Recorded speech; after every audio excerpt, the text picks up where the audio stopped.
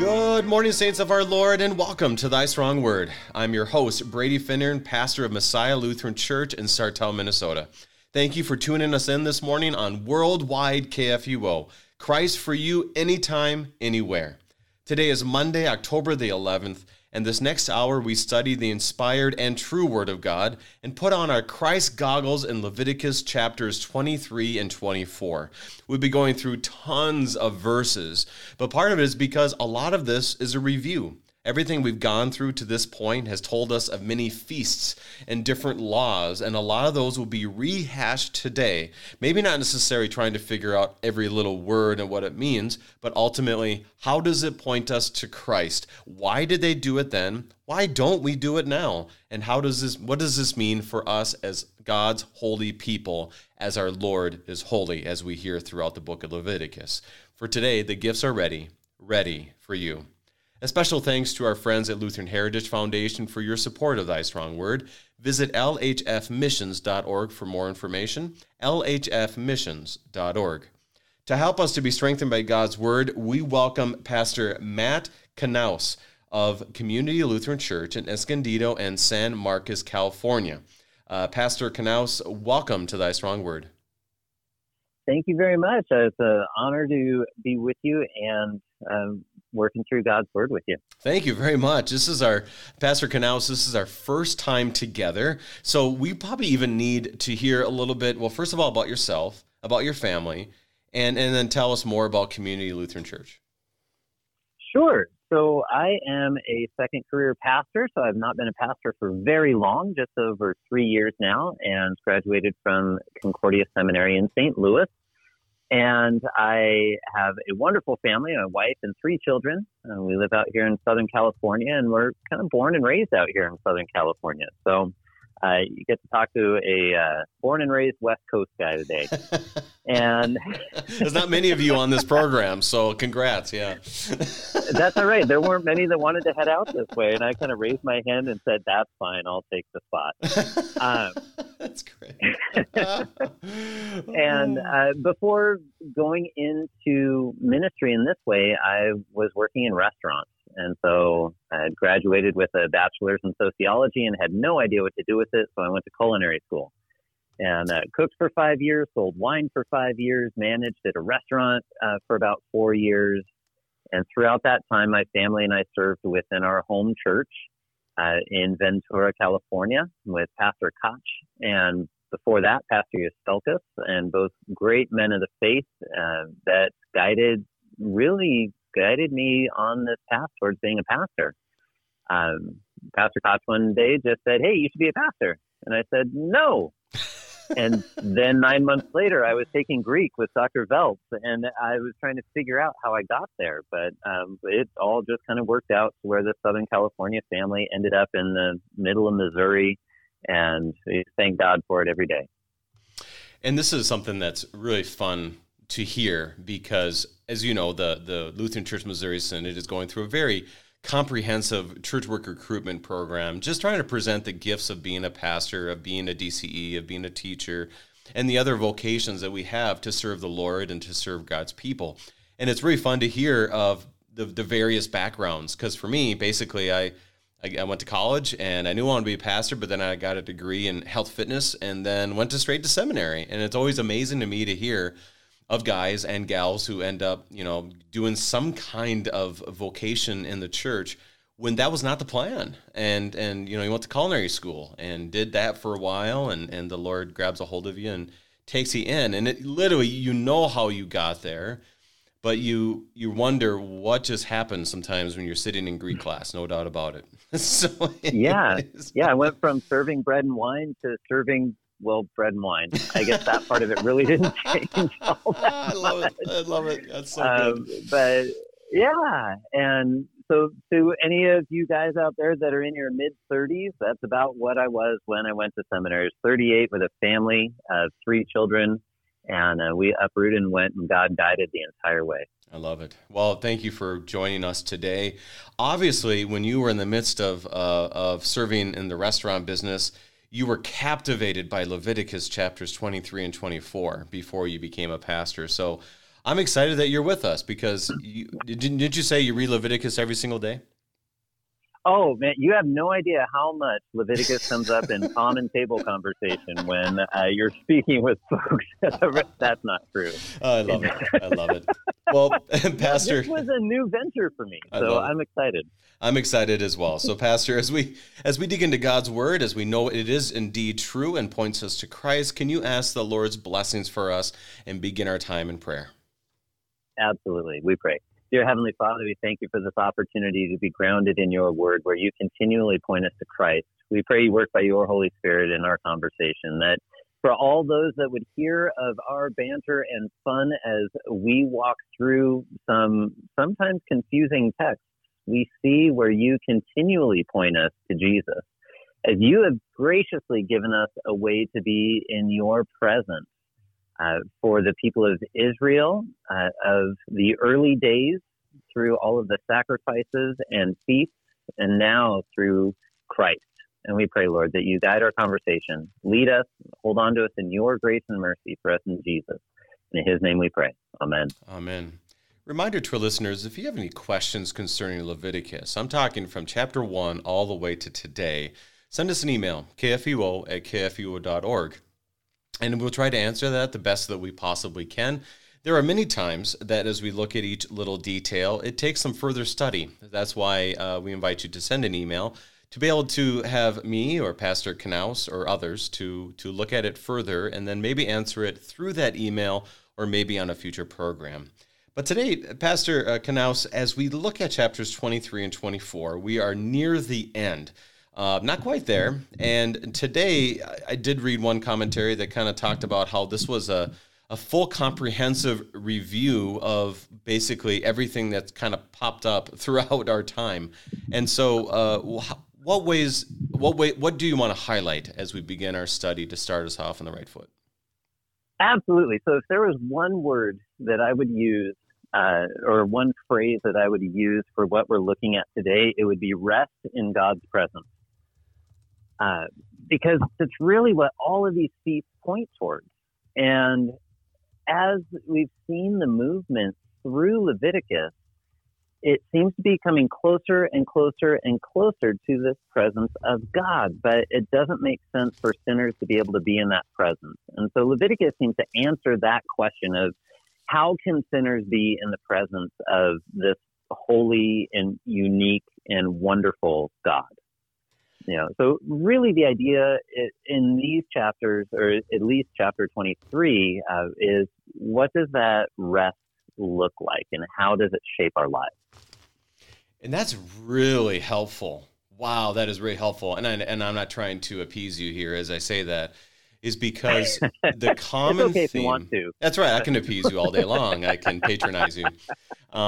Is the reality that Dr. Kleinig, when we started this whole thing, who wrote the commentary on Leviticus, has talked extensively about how it comes down to showing us how God is holy and how he shares his holiness with his people. And we look at that with forgiveness, obviously in the account of Christ, and then to be able to look at that in the same way of to give us rest. And that's something that this is what the Day of Atonement is about. This is what a lot of these laws are about, is to give our conscience rest to know, how can I not be like Nadab and Abihu in chapter 10, where they get destroyed because they do the wrong thing. They're destroyed, and he says, I'm here for my people. I will give them rest by showing them what to do, who I am, and to remind them once again that they can rest in me. I think that's a perfect way for us to piggyback off that holiness theme and to look at rest. Thank you for that insight. Anything else that you want to highlight? I mean, you said that boils down to that, but anything else you want to highlight before we begin? Sure. I mean, just first off, as looking at resources, you mentioned Dr. Klein's commentary, which is a treasure trove for walking through Leviticus. On a smaller scale, I actually used a couple of resources from the Bible Project as well. Mm-hmm. And they had some great graphic ways to be able to look at the layout of the book of Leviticus, as well as some great content. And then, of course, walking through Scripture and the study Bible, the LCMS study Bible is very helpful too. But as we look at this book, I love too. I heard, as you mentioned, that Day of Atonement. And if you look through Leviticus, just the general outline of the book, the Day of Atonement is central. Mm-hmm. Chapters 16 and 17 there are absolutely central to the entire book. And it is very interesting how the themes of rituals, priests, and purity come up as bookends on both sides of the Day of Atonement. And so I really encourage folks to look at that grand arc of how the book is constructed and to see how God writes through it in a very orderly manner to center us in atonement that brings us into his presence. Yeah. And you're exactly right. When on October 1st, Pastor Dustin Beck and he's from Texas, we studied Leviticus 16, Day of Atonement, and that was a really common theme that Pastor Beck focused on. Something that I learned a lot about as we were going through it is not only is it a central point because it answers the question of, okay, obviously there's a lot of rules here, but what do I do about those sins I don't know about? What do I do about this? Where's my hope? How can my conscience be clear in the midst of this? And the Day of Atonement gave that, which ultimately points us to Jesus. I mean, there's some cases where you read and you're not quite sure how this points me to Jesus. But that one was a very clear one. And crazy enough, Holy Spirit, God's at work. It's right in the middle of the book. And how could a Day of Atonement not give you rest? Because when you're done with that day, you know your sins are forgiven. How could you not go home that night with extra dose of peace, knowing that you're forgiven because of the sacrifices that were made? Anything else? Oh, absolutely. And, as you look at those two lambs that were used on the Day of Atonement, one to take the sins away from the people and the other one to die on behalf of the people and give them life, through how God set it up in those sacrifices. And then you hear John the Baptist.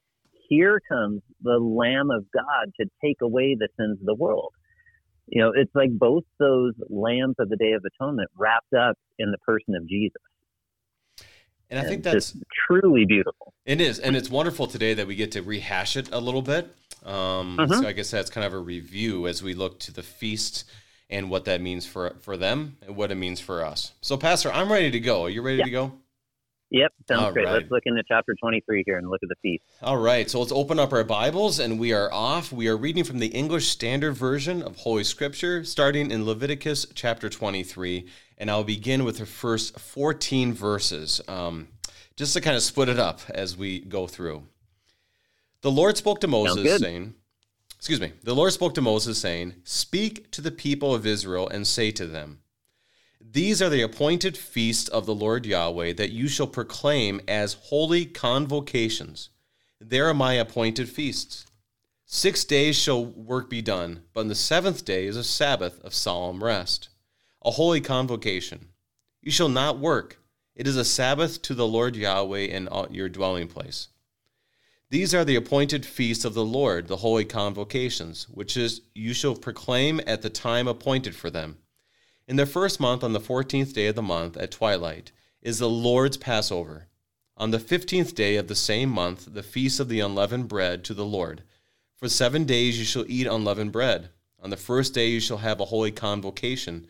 You shall not do any ordinary work, but you should present a food offering to the Lord for 7 days. On the seventh day is a holy convocation. You shall not do any ordinary work. And the Lord spoke to Moses, saying, Speak to the people of Israel and say to them, when you come into the land that I give you and reap its harvest, you shall bring the sheaf of the firstfruits of your harvest to the priest, and he shall wave the sheaf before the Lord, so you may be accepted. On the day after the Sabbath, the priest shall wave it, and on the day when you wave the sheaf, you shall offer a male lamb a year without blemish as a burnt offering to the Lord. And the grain offering with it shall be 2/10 of an ephah, a fine flour mixed with oil, a food offering to the Lord with a pleasing aroma. And the drink offering with it will be wine of 1/4 of a hin. And you shall eat neither bread nor grain, parched or fresh, until this same day, until you have brought the offering of your God. It is a statute forever throughout your generations in all your dwellings."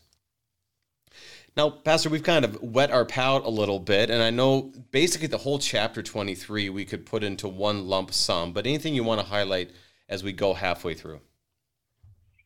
Sure. I'd love to bring about that point again of God providing order. As we look at these first few feasts, we hear a lot of dates and times and seasons. And remember, first, the Israelites were running on a different calendar than what we currently run on. And we won't get into the nuts and bolts of how those differ so much and that sort of thing, or when they happen in the year. But know that there's an order to what God is presenting, and it generally revolves around sevens, whether it's the seventh day, or whether it is the seventh month, or whether it is a seventh year, even in some of those rhythms. So there's this regular, orderly rhythm of rest that God builds into our weekly run as well as our yearly run. And it's a rest that we need. One other point, when we're looking at the Sabbath, I don't know if any of our listeners have been over to Israel at all, but it's pretty amazing to see what that idea of no regular work should be done, how far that's gone. I know when I had an opportunity to go, the coffee machines were not as allowed to be plugged in, and we couldn't press a button for coffee. We had to pull a lever in order to bring out somewhat room temperature coffee into our cups on the Sabbath. And as we look at the scripture here, I love the words at the very end of the first section about the Passover, even of just saying no ordinary work would be done. I mean, our circles run so heavily teaching about vocation. And it's beautiful to see where God has said, okay, your regular vocation of your career or that sort of thing, you need rest from that. But you don't need rest from my presence. You don't need rest from your family. You don't need rest from all those sorts of things. There's still a lot of work to be done. It's just not the regular, ordinary, daily grind kind of work.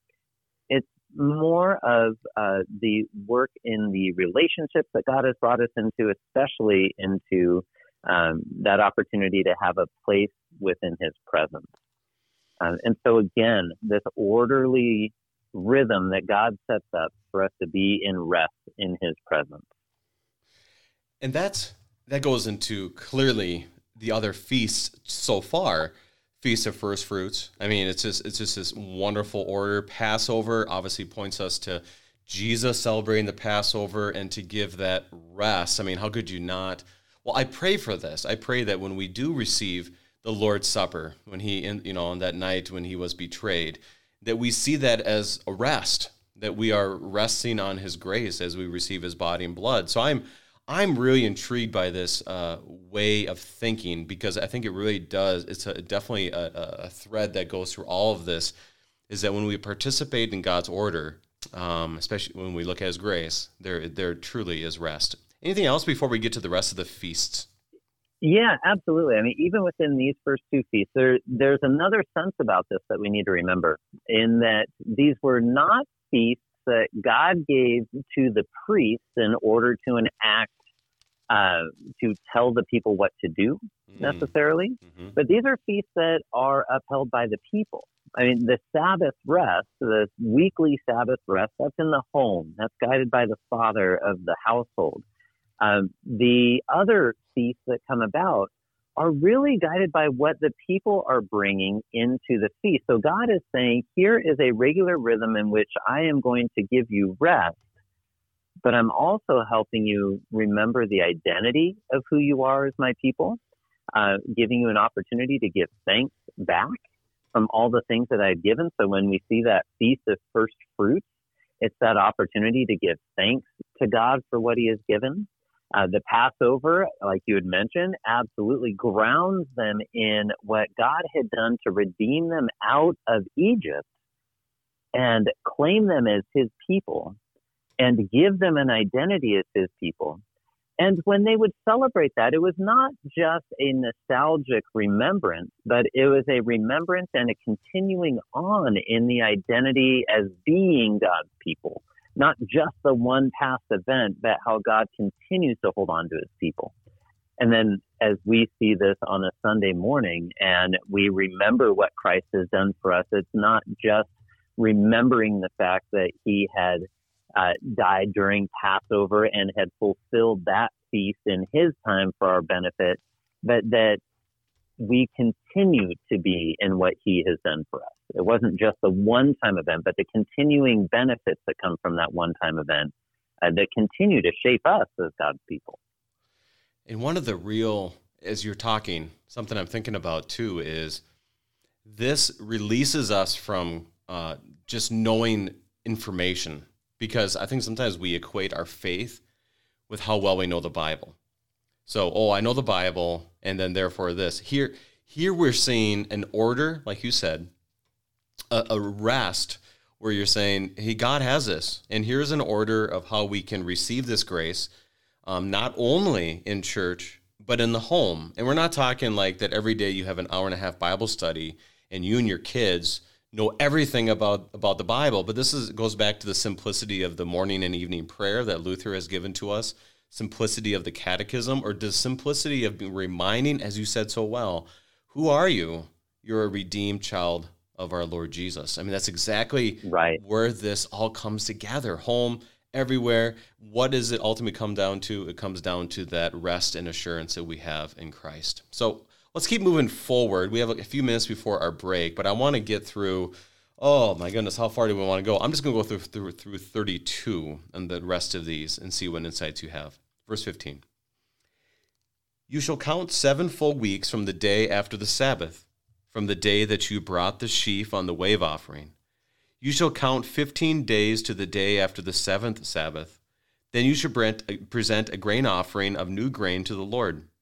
You shall bring from your dwelling places 2 loaves of bread to be waved, made of 2/10 of an ephah. They shall be of fine flour, and they shall be baked with leaven as first fruits to the Lord. And you shall present with the bread 7 lambs a year old without blemish, and 1 bull from the herd of 2 rams. They shall be a burnt offering to the Lord with their grain offering and their drink offerings, a food offering with a pleasing aroma to the Lord.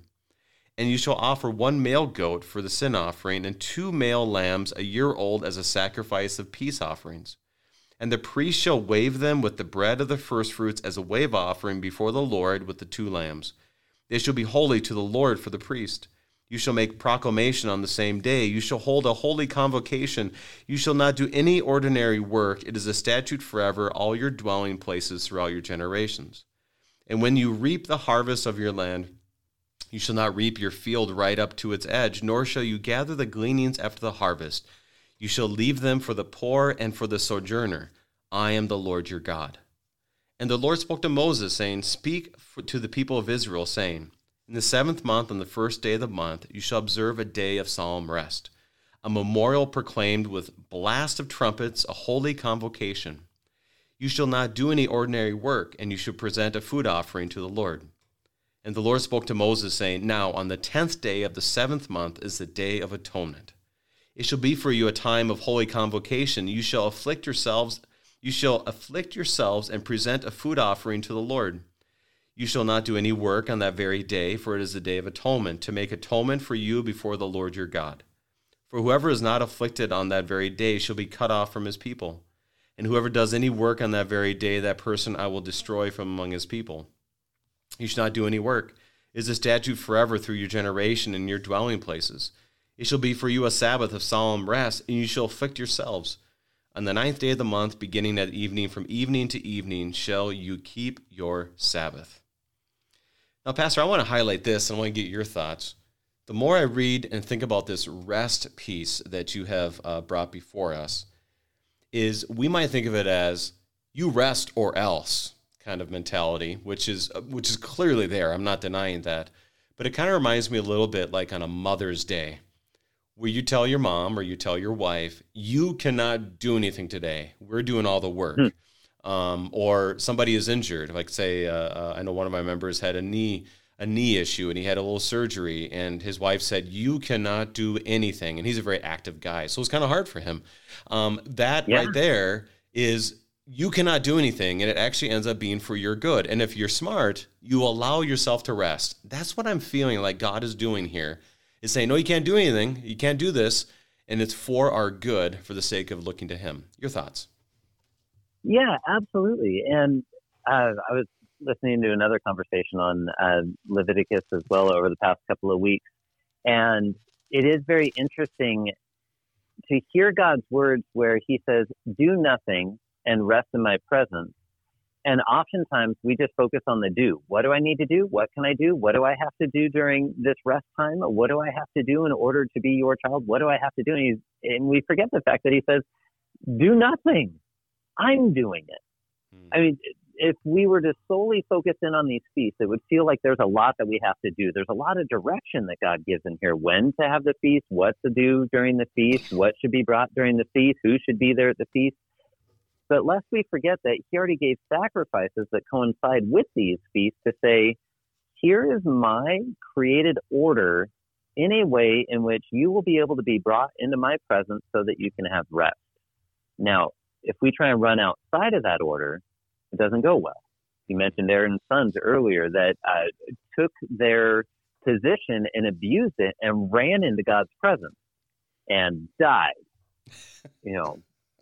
And in this sense, for these feasts, God is saying, yes, there's rest, and I am telling you to do nothing. Why?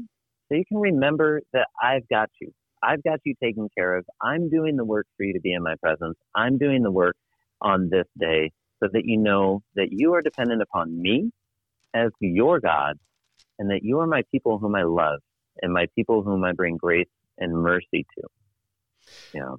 Well, let's keep going. Keep going. No, so it is this idea, like you were saying, where we are being told to rest for our good, so that we don't end up looking like especially for the Israelites of that day, so they didn't end up looking like the other pagan religions around them who were working to gain their God's attention. I mean, God is saying, I am already giving you attention, and I am going to show you what it looks like for me to take care of you in every which way, to take your sin away and to take your impurity away so that you can be in my presence. I want to touch on that a little more, especially when we get to the Feast of Booths, which would be kind of the icing on the cake, if you will, in this. But right now we need to take our break. We are studying Leviticus chapters 23 and 24 with Pastor Matt Knaus, and we'll be right back.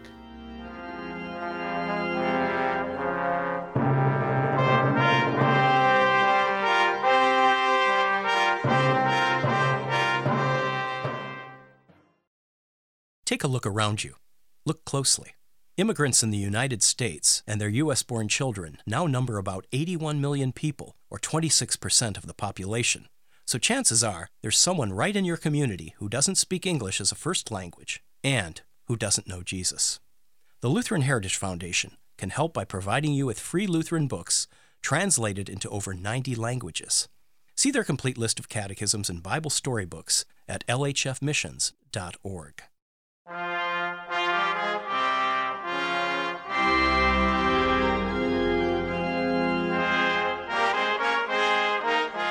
And welcome back. We are studying Leviticus chapters 23 and 24 with Pastor Matt Knaus of Community Lutheran Church in Escondido and San Marcos, California.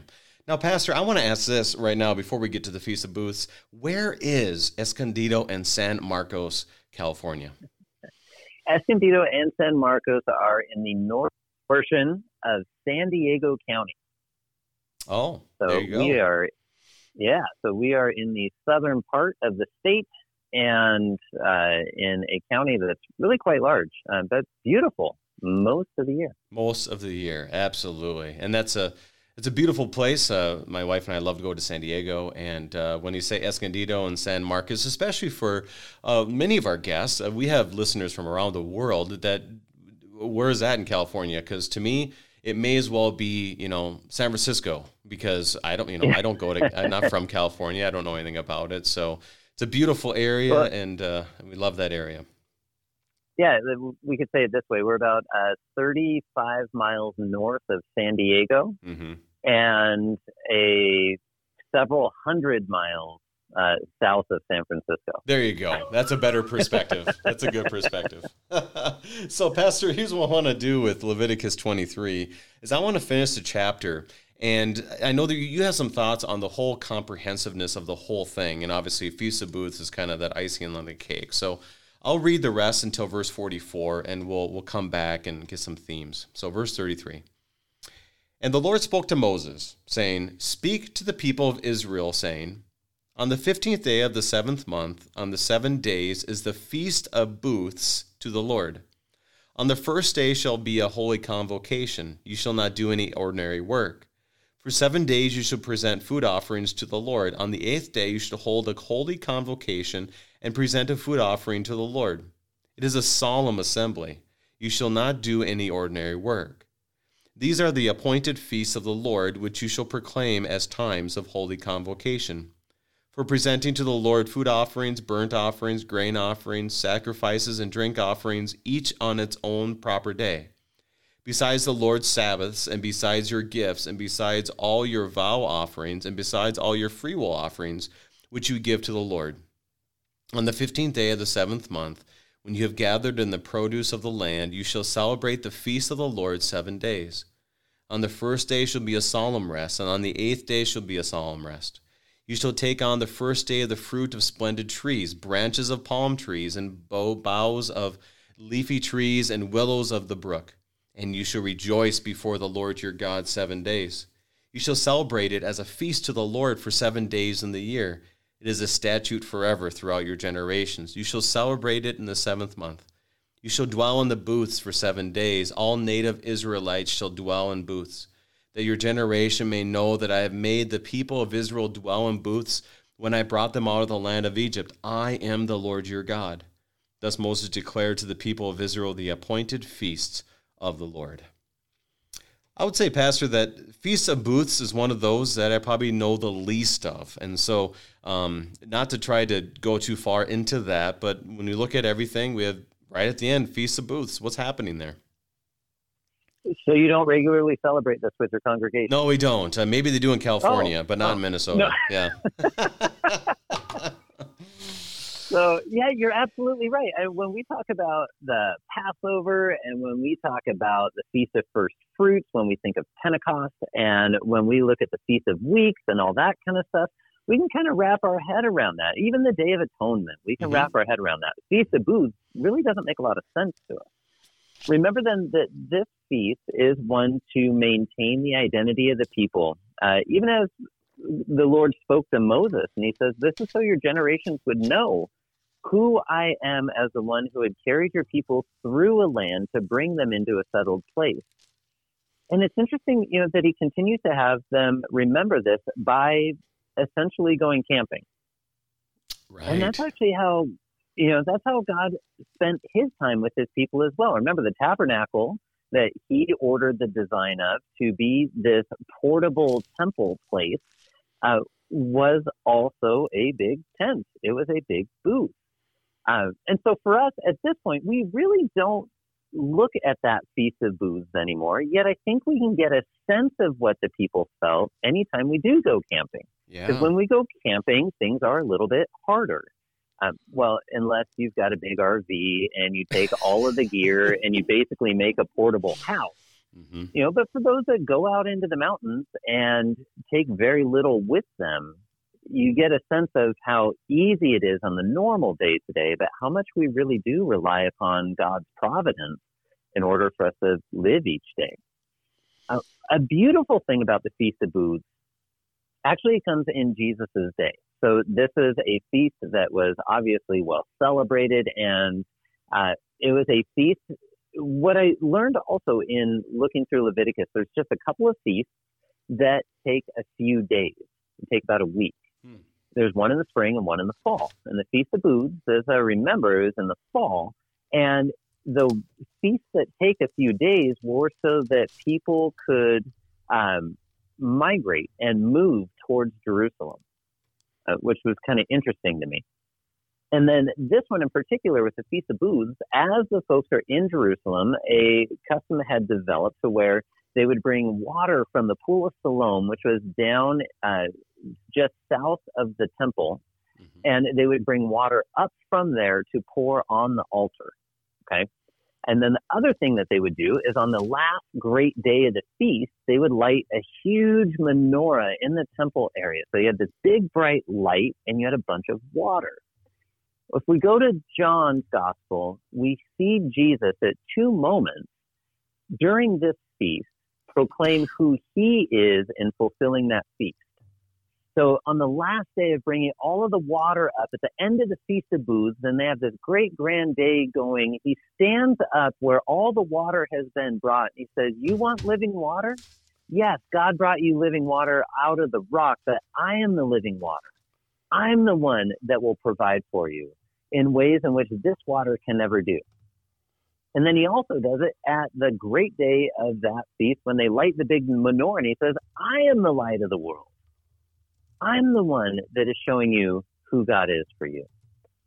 And so he breaks them out of just what had happened into what he was presently doing and what he was going to continue to do for his people, as he was the one that fulfills those feasts in their perfection and in their entirety. How could you not see all those connections? I am the light of the world. I am the the living water.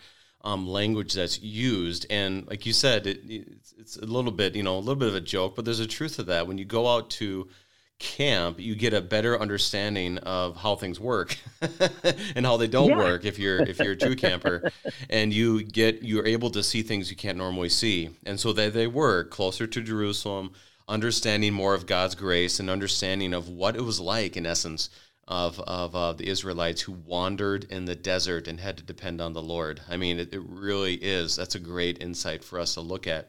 So, Pastor, we've gone through all the feasts. Like you said, some are 1 day, some are 7 days. They're there for order. They're there for peace. They're or there for rest, for us to understand our relationship with the Lord and rest. Anything else you want to highlight before we get to chapter 24? As we look at Jesus, the one thing that I want to really highlight is you'll hear folks from outside the church and sometimes with inside the church every now and then when they wrestle with it, and they'll say, Jesus never claimed to be God. He was a good teacher. He was this, he was that, but he never claimed to be God. Until you start listening to what he says and when he says it and where he says it. And I think this moment at the Feast of Booths, as it's relayed in John's Gospel, is very much one of those moments where everybody is saying, this is a feast that God ordered. This is a feast that we celebrate, pointing to what God has done for us. And then Jesus stands in the midst of it and says, this is all about me. In that very moment, claiming his godhood for the benefit of his people, for the good of his people. And though he may not have uttered the words, I am God, by his actions and his fulfillment in the midst of these feasts that nobody else in their right mind would do, he very much claims to be the one that all of those feasts were pointing towards. And as we look at that, we get even more of that, I would argue, in chapter 24, more imagery of what Jesus says about himself. And I mean, it's that what do you call it? The drop mic moment of Jesus. He reads the Old Testament in the synagogue and rolls it back up and says these words are fulfilled. I mean, it's just it's just totally one of those drop mic moments. He's like, all right, it's done. Here it is. I finished. I did it. And they're kind of like, well, wait a second here. Then what am I supposed to do? And I think there's a reference of this when the bondage of the will, when Luther is arguing, and there was kind of this moment in that whole argument of, okay, how much free will do we have as human beings? And someone basically asked, so if we can't do anything for our salvation, what good are we? And then there's kind of that moment like, okay, now we can begin our work. Now we can start talking. Now we can actually see God because we take ourselves out of the equation. And that's what Jesus does with this. He says, by the way, that was all about me. Then we can finally see God's grace because we're out of the equation. Any thoughts before we move on? Yeah, it's absolutely beautiful. The moment somebody comes to the realization that they can do nothing for their salvation, you get to just kind of smile and say, you're right. And it leaves people in a quandary, Leaves me in a quandary. Let's be honest. It leaves me like, well, wait a second here. What does that mean for us? And that opens up a floodgate of the need for grace in everything that we do. It means you finally get to rest. Absolutely. Oh, there it is. You don't have to work on your salvation anymore. It means you finally get to rest and receive from God. Wow. Well, let's keep moving on, receive more of this rest today. We are now in chapter 24. We are plowing through a lot of verses here, so just bear with us. And once again, we continue to see Christ. We'll begin with verses 1 through 16. The Lord spoke to Moses, saying, "Command the people of Israel to bring your pure oil from beaten olives for the lamp, that a light may be kept burning regularly. Outside the veil of the testimony in the tent of meeting, Aaron shall arrange it from evening to morning before the Lord regularly. It should be a statute forever throughout your generations. He shall arrange the lamps on the lampstand of pure gold before the Lord regularly." You know what, Pastor, I'm going to stop there, because I can't help but think about my home congregation. I grew up in Wadena, Minnesota, when they had an eternal light right above the lectern where often the Word of God is read.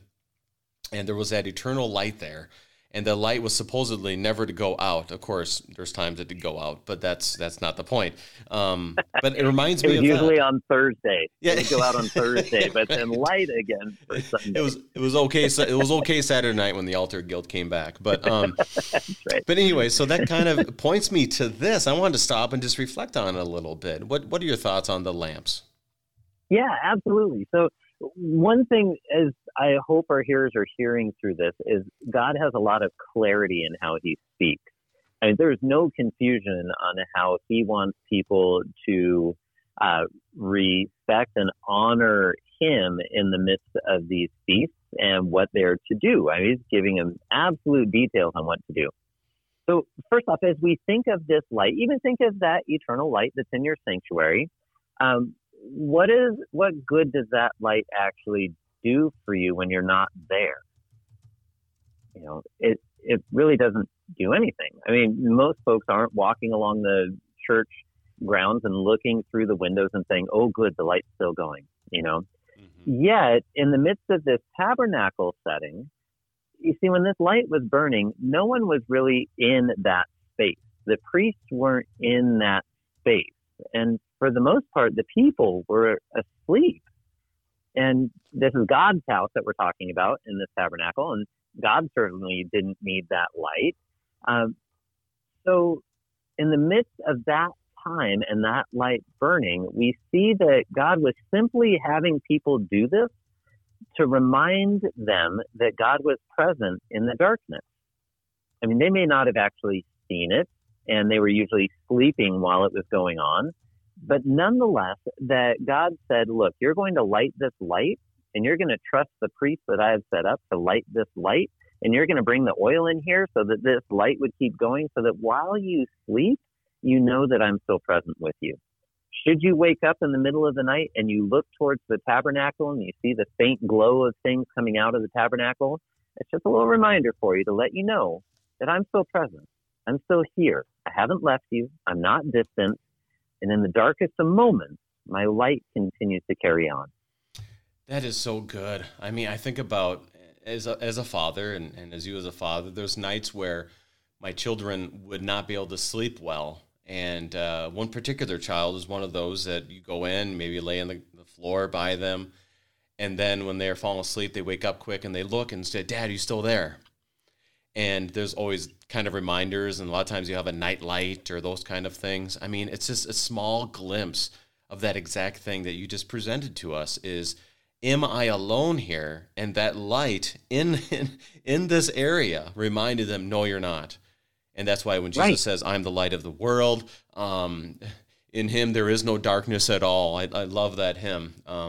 I want to walk as a child of the light. I mean, it just reminds us, from a child on, we understand that desire to not be alone, and the lamps show us that. What a gift. Anything else on that? Absolutely, yeah. I mean, John 8, John 9, I am the light of the world.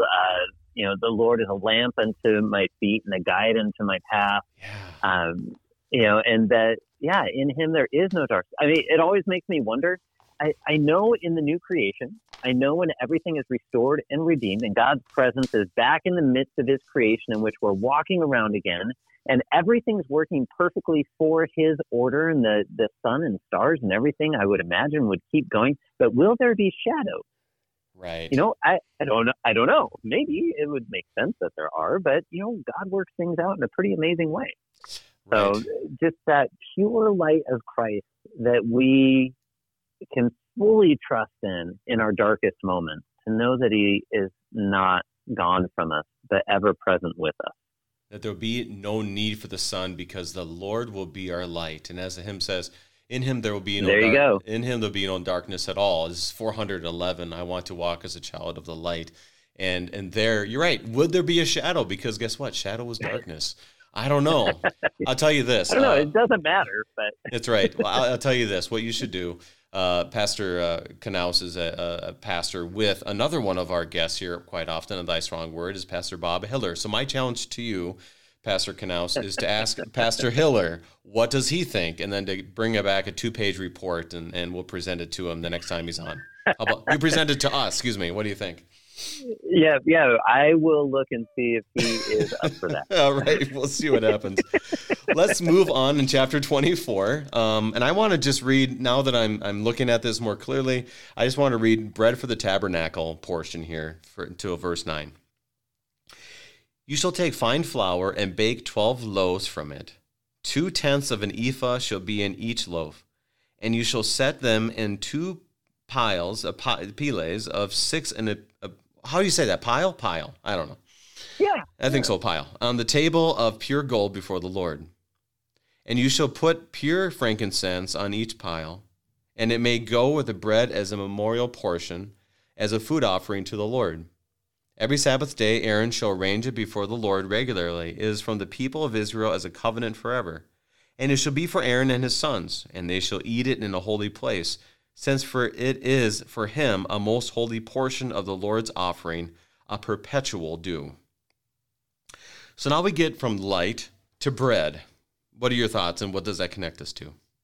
Yeah, absolutely. And the other thing we need to look at as we look at all of these feasts, and then now especially in 24, there's this continual progression towards a closer presence to God.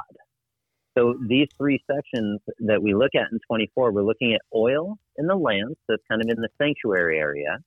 And now we're at the bread of the presence, which is actually in God's presence, even closer to the Holy of Holies.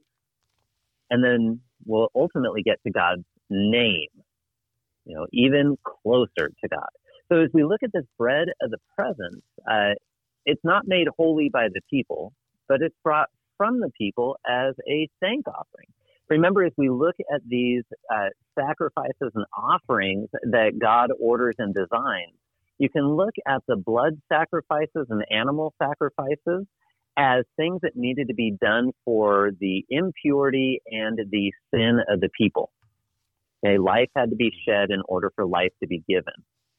And then as we look at the grain offerings and drink offerings, they're almost ultimately towards thanks and praise for the things that God has given. And so it's giving back from the things that God has already given to us. And as we look at this bread of the presence, this bread that God certainly doesn't need to eat, right? But the priests do. And so it's this bread made holy by being in the presence of God, and then God turns it right over to the priests so that they can eat it. And as we look at that, it's actually a very reverse setup from the pagan cultures. Okay, most of the pagan cultures looked at their gods as gods that needed sustenance or needed something from them. And God's saying, I don't need anything from you. But these people that I've set up in order to be mediators between you and me, they need something. And so that they would remain ultimately pure, I am going to make even their food holy. And so God is the host of even that meal there for his priests and for his people. And so we see the light and the bread that are set out for the benefit of the people. Even Jesus, again, we're going to go back to John's gospel, John chapter 6, in 35 and 48, they're having this discussion about bread. And Jesus points them to David. Didn't you even know what David did when he went in and took the bread of the presence? Like, this was a meal that was set out for the benefit of the people, not for the benefit of God. And ultimately, it was set out for the benefit of the priests so that they would have something to eat, but even they were part of the people still, too. So throughout all of it, God remains the host and doing something for the benefit of the people through light and through bread.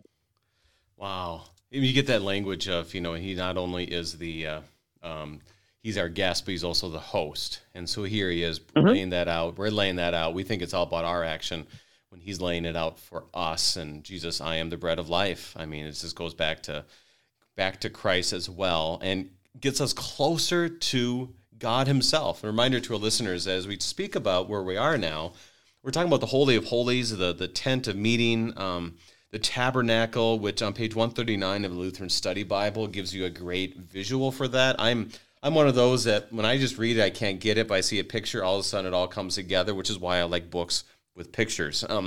So just a reminder as you see that, too. And you can literally see how you have the light and then you have the bread, and it's just that little bit closer to the presence of God. And that was a great point you have there, Pastor.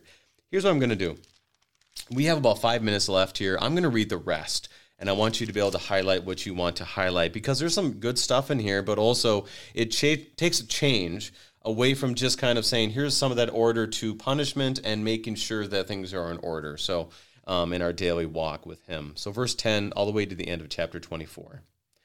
Now an Israelite woman's son, whose father was an Egyptian, went out among the people of Israel. And the Israelite woman's son and a man of Israel fought in the camp. And the Israelite woman's son blasphemed the name and cursed. Then they brought him to Moses. His mother's name was Shelomith, the daughter of Dibri, and the tribe of Dan. And they put him in custody till the will of the Lord shall be clear to them. Then the Lord spoke to Moses, saying, Bring out of the camp the one who cursed, and let all who heard him lay their hands on his head, and let all the congregation stone him. And speak to the people of Israel, saying, Whoever curses his God shall bear his sin. Whoever blasphemes the name of the Lord shall surely be put to death. All the congregation shall stone him. The sojourner as well as the native, when he blasphemes the name, shall be put to death. Whoever takes a human life shall surely be put to death. Whoever takes the animal's life shall make its good life for life. If anyone injures his neighbor, as he has done, it shall be done to him. Fracture for fracture, eye for eye, tooth for tooth, whatever injury he has given a person shall be given to him. Whoever kills an animal shall make it good, and whoever kills a person shall be put to death. You shall have the same rule for the sojourner and for the native, that I am the Lord your God. So Moses spoke to the people of Israel, and they brought out the camp the one who cursed and stoned him with stones. Thus the people of Israel did as the Lord commanded Moses. Now, there's an obvious turn here, Pastor, kind of from a nice, give me oil in my lamp, keep it burning, burning, burning, to some very serious realities of sin. That for them, there was stoning, there's eye for eye, there's a reality of the sin that needs forgiveness, needs atonement. So what's happening in these towards the end of this chapter? We have about 3 minutes left in our time. All right, you got it. So first off, that idea of the lex talionis, or the eye for an eye law, is not new at this point in Scripture. It had been around in Mesopotamia. So this is something that the people were aware of from times previous. And then also, as we look at this progression towards God's presence, we had been looking at a progression into the temple. Now, his name is something that went far out beyond the tabernacle or temple, depending on what time frame we're looking at here. In Leviticus, it's the tabernacle, of course, like you mentioned. And so this name is carried out in and amongst the people every single day. And so abuse of that name is absolutely something that was not supposed to happen. Just as Aaron's sons abused their position and the space of God's holy space, here we see the serious consequences for abusing God's name. Now, we don't stone people out in the streets anymore, anything like that. The other point, too, before we jump too much further, this was an abuse that could be done by either an Israelite or the sojourner in their land. This name was for everybody to be used properly and not improperly. Now, like I said, we don't stone people for the misuse of God's name, but when there is serious offense in a church, and a serious push back against God's gifts and about what Jesus has done, we do have a way in which we handle that. It's called excommunication. We remove people from God's closest presence that he brings to us through Jesus' body and blood and the bread and wine by saying, you know what, you're in a dangerous position misusing the gifts that God has given you. And for your good, we need to separate you from that for a bit with the ultimate goal of reconciliation. And as we wrap this whole thing up, getting back to Jesus, Jesus pointed towards not judgment of each person, but a positive reconciliation, a positive retaliation in hopes of pointing enemies of God back to God's mercy. As Jesus came and died for the sins of the whole world, he points us out in a way to be able to speak into their lives God's love for them through Christ. And people will reject that. But it's not up to us to push them even further and just let them go, but really continue to reach out to them, continue to speak God's word of love and grace and mercy into their life, continue to show them that the church loves them and wants them in the community of the church, because we see that through what God has done for us through Jesus. God did not just leave us in his judgment, but actually did something about it to bring us back into his presence. So we always want people to be in that presence of God. And sometimes for their own good, we have to separate them from a small portion of it. But we never want to separate them from God's word that speaks Jesus into their lives. As he says, come to all me who are weary and heavy laden, and I will give you rest. Pastor Matt Knaus of Community Lutheran Church in Escondido and San Marcos, California, giving us God's strong word from Leviticus 23 and 24. Pastor Knaus, thank you again for the gifts. Thank you for the opportunity. Saints of our Lord, we look at the Lord today and we receive what he promises: rest. For in him there is no darkness at all. We see that he is the bread of life. He is the great high priest. He is the final atonement. He is all of this, and it is not an eye for an eye, because he has taken it all upon himself. For this we rest, and we pray that that you may find rest and peace in our Lord Jesus. I'm your host, Brady Finner, and pastor of Messiah Lutheran Church in Sartell, Minnesota. Thank you for joining us, and the Lord keep you safe in the palm of his hands.